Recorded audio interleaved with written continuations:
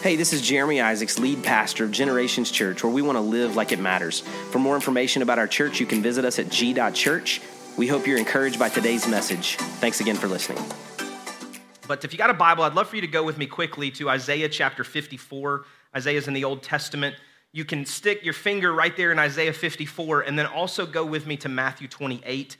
Quickly, I just want to share two quick passages of Scripture that will help to guide and shape the things that we believe God is leading us in 2024 as a church family. Isaiah 54 is a passage of Scripture that several years ago, Corey and I were at a youth camp, and we were there, and a young man came up, or gentleman came up and said, "Hey, can I pray for you? I believe the Lord has given me a word for you and for your church." And so we received that and just kind of processed that and prayed about it, and it really resonated in our heart, the things that he shared. And so many of the words that he shared connected to this passage from Isaiah 54, which was a passage I had read just before that in a Bible reading plan that I was in. And it says this in Isaiah 54, beginning in verse 2. It says, "Enlarge your house and build an addition. Spread out your home and spare no expense, for you will soon be bursting at the seams. Your descendants will occupy other nations and resettle the ruined cities." And then Matthew 28, I told you to flip over there as well. It says this, "Therefore go and make disciples of all the nations, baptizing them in the name of the Father and the Son and the Holy Spirit. Teach these new disciples to obey all the commands that I've given you. And be sure of this, I am with you always, even to the end of the age." These two passages really guide, again, what I believe the Lord is leading us to in 2024. And it's the idea for our church family to go deep and wide, to go deeper individually in our relationship with God, and to go wider in the outreach of our ministry into this community and literally around the world. And so as we look to those things, what we're looking to is the idea that we are attempting to go deeper in a couple of specific ways. We want to go deeper in God's Word. We're reading the Bible through together as a church family. There's some Bible reading plans at the Information Center. They're available on our website. We're reading the Bible through, and we're asking hundreds of you to take this journey with us to understand God's Word and apply it into our hearts and lives. And so we want to go deeper in God's Word. We want to go deeper in worship.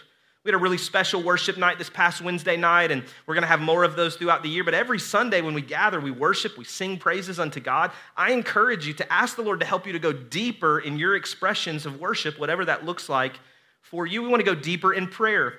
We're doing that through our 21 days of prayer and fasting right now. We gather every first Saturday of the month here in the worship center between 8 and 9 to pray for you, to pray for our community, to pray for the needs of the people that are in the room. And so we want to go deeper in prayer this year. We want to go deeper in generosity, asking God to help us to be a conduit of His grace as we give more of our time, talent, and treasure to kingdom work, so that we would have an eternal return on the investment of the things that we invest into the kingdom of God. And we want to go deeper in community and relationship and fellowship with one another. We don't want to just gather together and then scatter and go back to our homes and come back together every 7 days. We want to do life together in community with one another.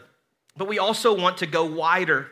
We want to go wider in our service to the local community where God has planted us. Yesterday, you're going to hear more about it at the end of our service today, but yesterday we sent a team of people to Goshen Valley Boys Ranch, and we served them. That was our first local serve day opportunity. We'll do those throughout the year, but we want to go wider in reaching and meeting the needs of our community. We want to go wider in our evangelistic efforts to the lost. We believe that there are people in our community who are not in a relationship with Jesus Christ, and we want to help point them to the life-giving, saving grace and knowledge of Jesus Christ. And we want to go wider in our online reach, whether that's our streaming opportunity, our campus opportunity, or just our social media presence. We just passed over 25,000 streams on YouTube, and we just passed over 100,000 listens of our audio podcast. We believe the Lord is continuing to connect us to people beyond the walls of our church, and we want to continue to see that increase, because some of you, your story is that you came here because you checked us out first online, or somebody shared a service with you or a post with you, and you were able to see that and to come and to be a part of what God is doing here. And so we want to continue to go wider in that regard. Perhaps the best passage of Scripture that connects these two concepts together is found in Acts chapter 2. The beginning of the chapter there, after the day of Pentecost, it says this: "All the believers devoted themselves to the apostles' teaching and to fellowship and to the sharing in meals and to prayer. A deep sense of awe came over them all, and the apostles performed many miraculous signs and wonders.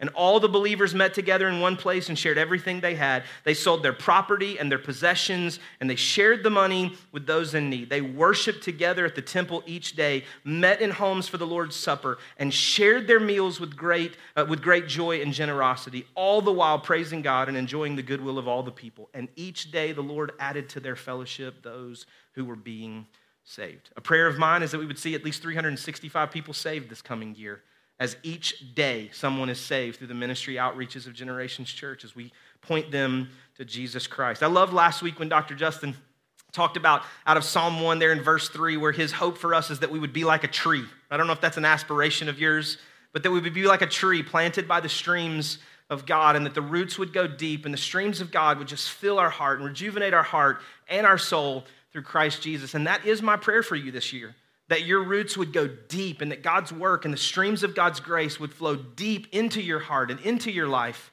And that as God does that deepening work in each of us, that we would also spread out and go wider into the community, the surrounding area, and literally around the world with the grace and mercy of God.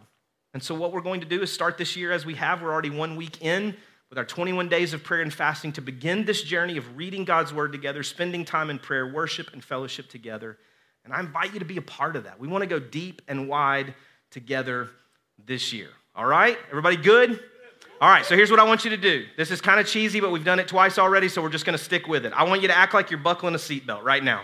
Just buckle up. Here we go. Whatever that is. I mean, it's the I don't know, Six Flags. You're pulling it over your shoulders. I'm not really sure what car you're driving. But buckle up, because we're going to cover a lot of ground here for a couple of minutes as we jump into week 2 of the book. That was just kind of the introduction, but I want us to look to the context and the concepts that we were planning to share today out of this series, The Book, as we look to God's Word. And so what I want you to know is that we have a very high view of Scripture here. We have a very high view of Scripture. We believe it to be the Word of God. It's the most printed book in history. And there's a lot of things that come and go, but the Bible is timeless. It lasts forever. Its power is not diminished. In fact, Isaiah chapter 40, verse 8 says this: the grass withers and the flower fades, but the word of our God stands forever. Everybody say forever. Forever. It lasts forever. It stands forever. Its power is not diminished no matter what the cultural things that are going on that come and go, all the trends and all the fads and all the content. The word of God lasts forever. It stands forever. We were working on a school project the other day, and we found a statistic that said that information is doubling every 12 hours now. Information is doubling every 12 hours. There's a lot of information at your fingertips, but the timeless, forever truth of God's word will never lead you astray. And so we need to focus on it and point our hearts and our attention to it. So I'm going to ask you some questions today, and then we'll answer those questions together. So here's the first question. Why should you read the Bible? Why should you read the Bible? Now, there's probably a lot of reasons that your mind naturally goes to quickly, but one of the first things that I think we could all agree on is that we read the Bible because it helps us in our relationship with God. Now, what you need to know about me and about us as I read the Bible, I don't believe that we are physical beings just having a spiritual experience right now. I believe we are spirit beings and we are living in a physical experience. I believe that God created us as spirit beings, and there's flesh and bone, but the book of James tells us that he jealously desires the spirit he placed on the inside of you. Like there is a spiritual connection that God desires with each of us. And so if we're spiritual beings and we're in pursuit of a relationship with God, then reading the Bible helps us in that relationship with him. In fact, Psalm 119, 105 says this: your word is a lamp to my feet and a light to my path. So I did this a couple weeks ago, but it's almost like if I'm trying to figure out how to live, how to step, where to go, that God's word actually points me in the right direction. It tells me where to step my feet, what steps to take in my life. And if you're trying to determine what it is that you're supposed to do, go to God's word and look for that kind of guidance. Later in Psalm 119, verse 9, it says this: how can a young person stay pure? By obeying your word, by hiding God's word in your heart. If you're trying to figure out how to live and how to stay pure in the midst of a world that is constantly bombarding us with thoughts and ideas and compromise, then we hide God's word in our heart, we obey God's word, and when we do, we seek after and chase after the purity that comes from a growing relationship with God. But maybe that sounds like what you would expect a pastor to say today about why you should read the Bible. So let's go outside of the Bible for a moment and look at some more kind of psychological, sociological thoughts of what Bible reading does to impact our hearts and lives. So in 2021, there was a study done by Lifeway Research. They surveyed 40,000 people from the ages of 18 to 80. Most all of us would be in that demographic. 40,000 people surveyed, and here's what they found. There was very little difference between someone who didn't read the Bible and someone who only read the Bible one time per week. Like their life, their joy, their fulfillment, their satisfaction, the way that they live, their behavior, it was very little impact if they did not read the Bible versus if they read it one time a week. There was also a little bit of an uptick, but not much of a difference if they only read it twice a week. Now, once they started to read it 3 times a week, it definitely changed the way that they lived and the behavior of their life and their joy and their hope and all of those things. But the secret sauce was if they read it 4 times a week. The survey showed that if you read the Bible 4 times a week, there is a gigantic change in the way that you live. And some of you already have tuned me out. You're like, 4 times a week, that's a lot. I can't do that. But here's what they found. If you read the Bible 4 times per week, feeling lonely drops 30%. Anger issues drops 32%. Bitterness in relationships drops 40%. Alcoholism drops 57%. Sex outside of marriage drops 68%. Feeling spiritually stagnant drops 60%. Viewing pornography drops 61%. And sharing your faith jumps 200%. There is a gigantic change in the way that you live, the things and how you face the things that you are facing when you read the Bible 4 times a week.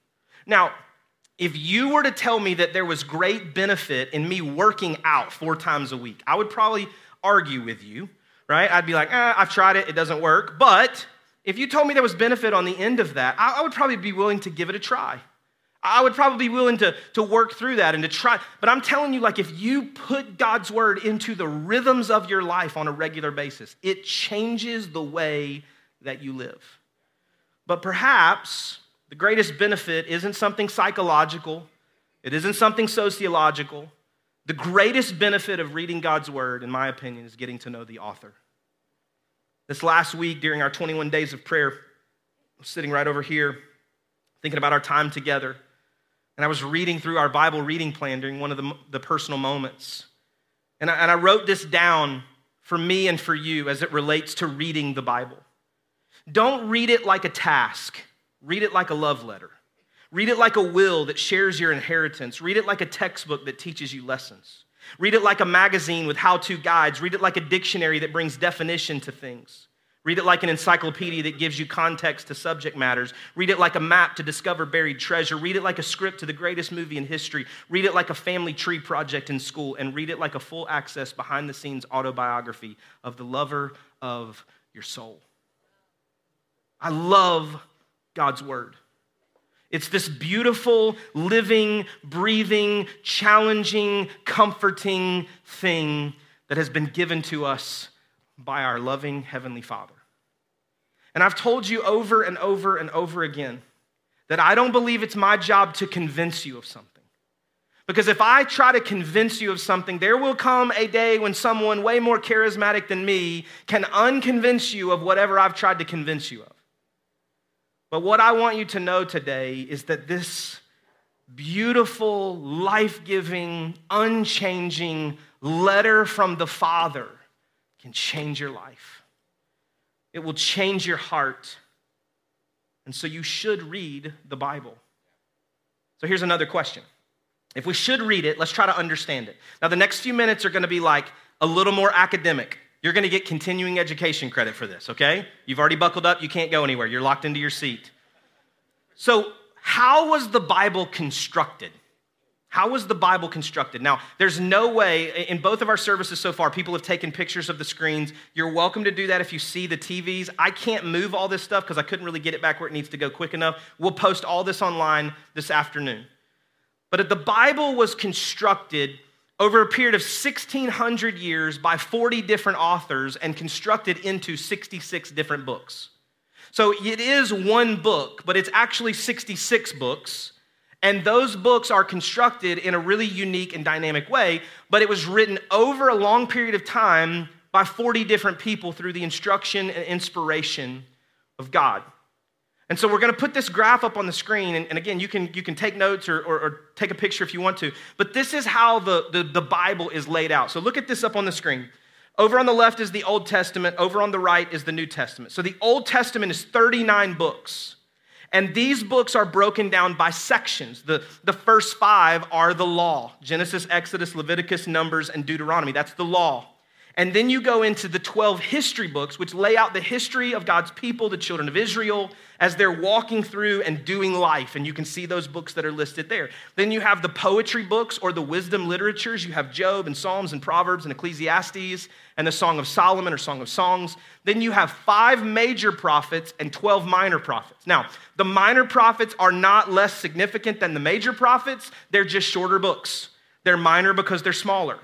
And so the major prophets, they were speaking and the mouthpiece of God for a longer period of time, or they spoke more on behalf of God to his people. So there's a larger collection of their story. And so you have the 5 major prophets and the 12 minor prophets, and that is the Old Testament. Those are the books that make up the Old Testament of the Bible that you and I have.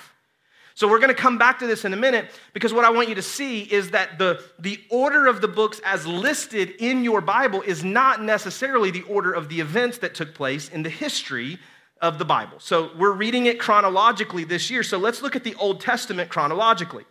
The middle green portion here is the timeline. So it starts in Genesis, and it works all the way through the middle here to the book of Nehemiah.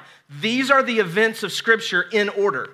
And these other books above and below are when they were added to the story, when they told the story that were taking place. So you have the story of the prophets overlaid to the time that they were speaking to the events of God's people. You have these other narratives, the story of Ruth, where Psalms, Proverbs, and Song of Solomon, Lamentations is happening, and the story of Esther that's taking place here during the days of Ezra and Nehemiah. And so when you're reading the story and you read the story of Nehemiah, you also could flip to and see what God is saying to his people through Haggai, Zechariah, and Malachi. Does that make sense? And so this is why we're reading it chronologically, because we want to see these things in the real time, in the events that it takes place. So as we read our passages each day, you might see something happening there in Genesis, and then we read a passage from Job. Or when we get a little later in the year, you might read from 1st or 2nd Samuel and then see a very similar passage that's taking place in 1st Chronicles, so that you can see the different perspectives of the events that are taking place in the history of Israel. So now let's go back to that first chart. This is the Old Testament in chronological order. Look at the New Testament. You've got the history and life of Jesus. This is the Gospels: Matthew, Mark, Luke, and John. Then you have the history of the church, which is the book of Acts. I call it the linchpin. It's the swinging fence. It connects Jesus and the apostles to the early 1st century church and the establishment of the church. Then you have the letters of Paul to the churches, and then you have Paul's letters to individuals, and then you have letters by others in the New Testament. And so you can see how these lay out. So if you're flipping through your Bible or you're scrolling through your Bible app, you would see these various things, and now you understand why they fit where they fit, because they're grouped together in ways that we can understand what's happening. But look at this in chronological order of the New Testament. Are you still with me? Everybody's with me? Okay, look at this chronologically for the New Testament. Matthew, Mark, Luke, and John. Then you move into the history of the church, which is the book of Acts. Here's the chapters of those events. And now you see Paul's ministry begin, and you see the letters or the missionary journeys, the things that he's written, and then the other things that have been sent in the time period that they're being sent to those early churches or those early faith fathers and mothers. So you can see these things taking place in the events that are happening when those things are happening in history. You're good? You're with me? So when we're reading the Bible this year chronologically, we're reading an Old Testament passage chronologically and a New Testament passage chronologically. And we chose that. I chose that because I didn't want you to have to wait till September to get to the New Testament. And so I wanted us to be able to jump in. So yesterday and the day before, you were like in Genesis 23 and you were in John 4. And so I wanted you to see some of those pieces as they kind of fit together. But we want to go deeper in God's word this year because it matters how it's constructed. It matters what God is trying to communicate to us to help us understand his character and his nature. So it's constructed this way, but here's what I want to make sure we all understand. From the beginning of the Bible to the end of the Bible, there is one theme. There is one topic. It's called the meta-narrative of Scripture. It is this overarching narrative from beginning to end. There's a lot of stories, there's a lot of truths you can pull out, there's a lot of great things. But the meta-narrative of Scripture from beginning to end is the redemption and reconciliation of man back to God. And so in every story, if you're looking for it, you can find that theme. In every story, there is some aspect of God's grace and his mercy and his love extended to his people. And then you see the story, especially in Judges and in 1st and 2nd Kings, where God's people did what was right in their own eyes. They turned away from God. They did whatever they wanted to do. And God has to judge them or punish them, which is a foreshadowing of what's to come. But God is gracious and he provides a way for them to turn back around. And then there's this turning, and then this turning, and then this turning. But God is continually gracious, because the meta-narrative, the themes and topics of Scripture all come back to the redemption and reconciliation of man back to God. It matters how it's constructed. It matters how it's constructed. So you've got all these books that we talked about. There's some great ones. I love reading a lot of them. Some of them are difficult to read, but I love reading God's Word. So here's another question. Why some books and not others? Like, there's a lot of other religious teachings and religious writings and old scrolls. And so why these books and not other books? Now, before we jump into that, I want you to look at this passage of Scripture in 2 Timothy chapter 3. Verse 16 says this: all Scripture is God-breathed and is useful for teaching, rebuking, correcting, and training in righteousness. Everybody say all Scripture. All Scripture is God-breathed. We believe that. And is useful for teaching, rebuking, correcting, and training in righteousness. So you had all of these various texts, these religious writings, oral traditions that had been handed down. And so starting in about the 4th century, they began to collect these things, and this was the canonization of Scripture, the collecting of and applying in order these Scriptures. And so there was a process that they took to do this. Now, it is important because of what we just read to recognize that this was not a process where man gave Scripture authority. It was the process of man recognizing the authority that God had given to Scripture. That's important. Man wasn't saying, oh, this is a credible Scripture, and so we give it authority, and now it's in the Bible. It was man recognizing the authority of Scripture that God had given to that text. And so what we did, that process of humanity, was to take those texts and to recognize, did they reflect the character and nature of God? Was there an obvious and credible author or enough corroborating evidence to recognize that that author spoke to the same character and nature of God of these other texts? And then it pointed to the life and ministry of Jesus. And then what did Jesus do with the passages that came before him? In the ministry of Jesus, he quoted 12 Old Testament books. Often it was Isaiah and the Psalms, but he quoted 12 Old Testament texts. In fact, 10% of what Jesus said, 10% of his words were either direct quotes or references to Old Testament texts. And so what they did is they took the words of Jesus and they looked back to those texts and they said, okay, well, there's credibility because Jesus himself, the Messiah, the Son of God, he quoted those texts, and then those texts are corroborated in other things, and we see the law of Moses. And so you see the collection of texts come together with authority because they're God-breathed and inspired. And so there are other texts from this time period that are insightful, they give great context, but either they do not have credibility for a number of reasons, or they contradict something else in God's word. And here's what you need to know: God will never contradict himself. There is no place in the Bible where God contradicts something he has previously said. There are parts of Scripture that are difficult for us to understand. We have to wrestle with them for a long time. We're looking through a glass dimly as we understand what God may be speaking to us and helping us to understand. But there's nowhere in Scripture that God contradicts himself. There's also no error in the text, in the original text, that changes theology. And so it's important for us to recognize the credibility of Scripture as it was constructed and as God would give it to us to be profitable, to be useful for the teaching, rebuking, correcting, and the training in righteousness. It's important for us to hold that kind of view of Scripture. And so I know there might be another question that comes up, and I get this question a pretty good bit, but what do we do with the Old Testament? The Old Testament can be difficult to read, right? I mean, it can be difficult. That's okay to admit that today. If Jesus is the Son of God and he came and he was on the earth, what do we do with the Old Testament? Well, I just told you that Jesus held a high value of the Old Testament. He quoted it himself. And so I think it's important for us to hold that similar kind of value. Jesus said this in Luke chapter 24, verse 27. It says, "Then Jesus took them through the writings of Moses and all the prophets, explaining from all the scriptures, all of the scripture that was available to him at that time, all the scriptures, the things concerning himself." He was saying to them, the whole Old Testament teaches you about me. So we hold that same view of the Old Testament.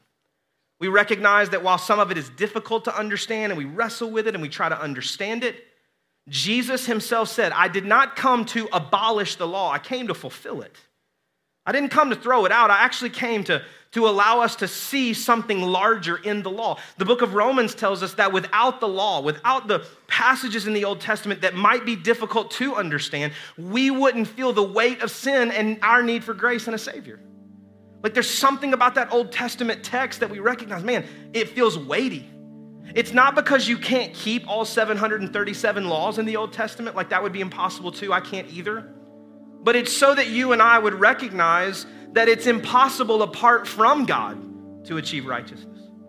No matter how good you are, no matter how moral you are, no matter how much you worship and give and serve, you and I would never be able to stand before a holy God and declare our own righteousness through our works. And the weight of the law, so much about it in the Old Testament, and even Jesus' confrontation of religious people in the New Testament points to us that we need grace, we need mercy, we need love, we need forgiveness. And so we hold a high regard for the Old Testament, even those places that are difficult. And I recognize when you read it, sometimes you go, well, why do I keep this law of the Old Testament and not this one? Why do we prioritize the 10 Commandments and not these other things? Well, if you broke it down, there's primarily 3 types of laws, 3 types of things that are outlined in the Old Testament, other than some of the history and wisdom and poetry. You have ceremonial laws, you have civil laws, and you have moral laws.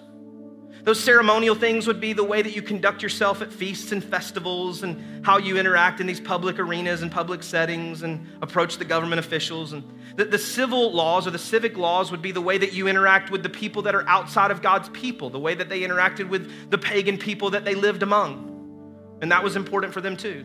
God was establishing them and setting them apart. But the moral laws were those things that then also reflected the character and nature of God. And those moral laws, including the 10 Commandments, are often the ones that we focus on. But what I would say to you today is what Jesus told us when he came is like, listen, I am the fulfillment of the law. And so yes, it's about don't kill and don't commit adultery and don't steal and don't put any other gods before. It is, but it's because those embody who Christ is. Those embody his character and his nature. And so we look to all of Scripture and we say, God, what is it that you are trying to shape and form in me? And God, as you do that work in me, would you help me to see Scripture as a piece of the way that you are refining me, rebuking me, challenging me, teaching me, and training me up in righteousness? I love the Bible. I love God's word because of what it does. Every time I read it, it seems like I find something new. And when my heart's in the right place and my mind's in the right place as I'm reading it, I can ask God, God, how does this reading reflect you? What can I learn from it? And how can I apply it?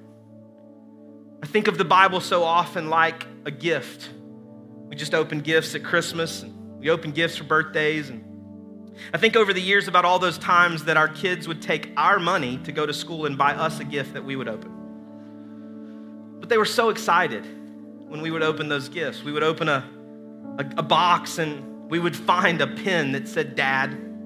They were so excited. They would get us a coffee mug that wouldn't even keep the coffee hot. World's greatest dad. I mean, they were so excited for us to open these gifts. And I think about opening gifts like that and just the recognition that sometimes that's the way I approach the Bible. Sometimes I'm going to the Bible and I'm trying to unpack it and I'm trying to find something in it, and I want it to have great value to me.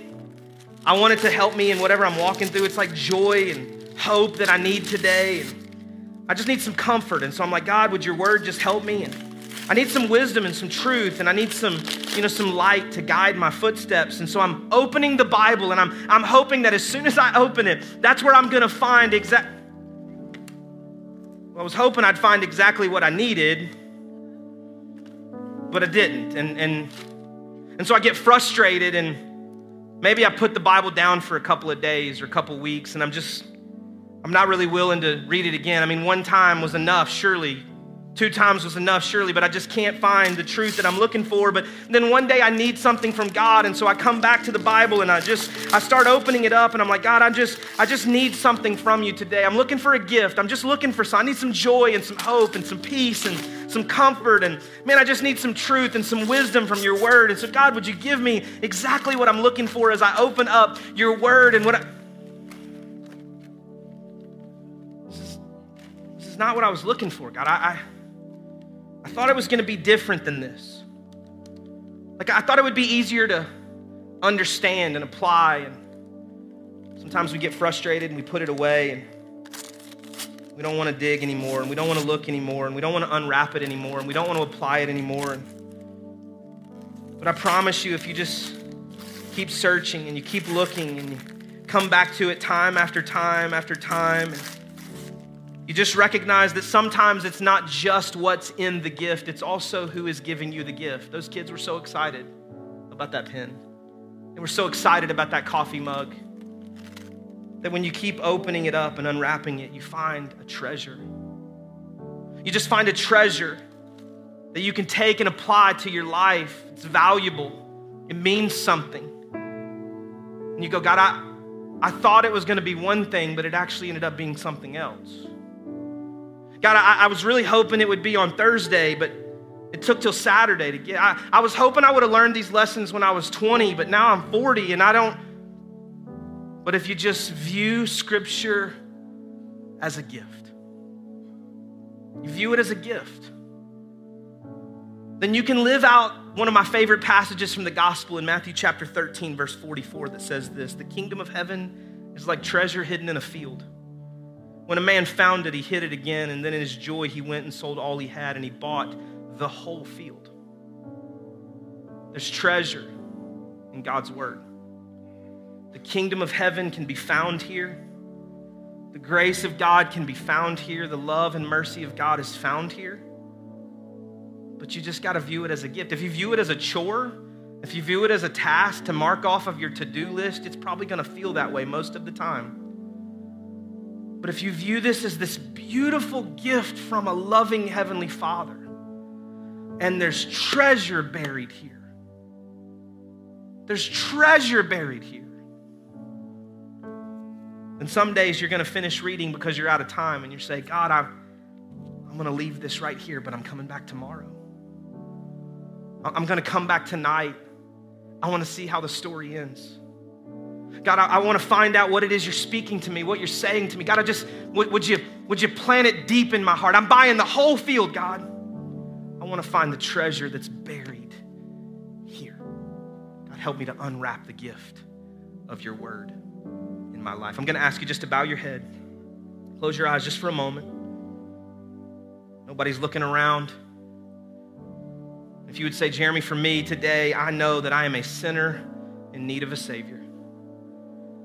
And I'm asking God today to forgive my sins and to be the Lord of my life, to take control, to lead and guide and direct me. If that's you with nobody looking around, would you just lift your hand right where you are? I want to pray for you. Thank you so much. Several hands today. Thank you so much. Several hands today. Anybody else? Anybody else? Thank you so much. And now if you would say, Jeremy, for me, I want a passion for God's word. I want to read the word of God. I want to hunger and thirst for it like never before. I want 2024 to be the best year of my life because it's the year that I gave my all to God and I poured myself into his word and allowed it to change me. If that's you, would you just lift your hand right where you're at? So many of us today. God, I thank you for every person that's here. I thank you for all you've done across this day. God, thank you for the blessing of this day. Thank you for what you've done and what you're doing in our midst.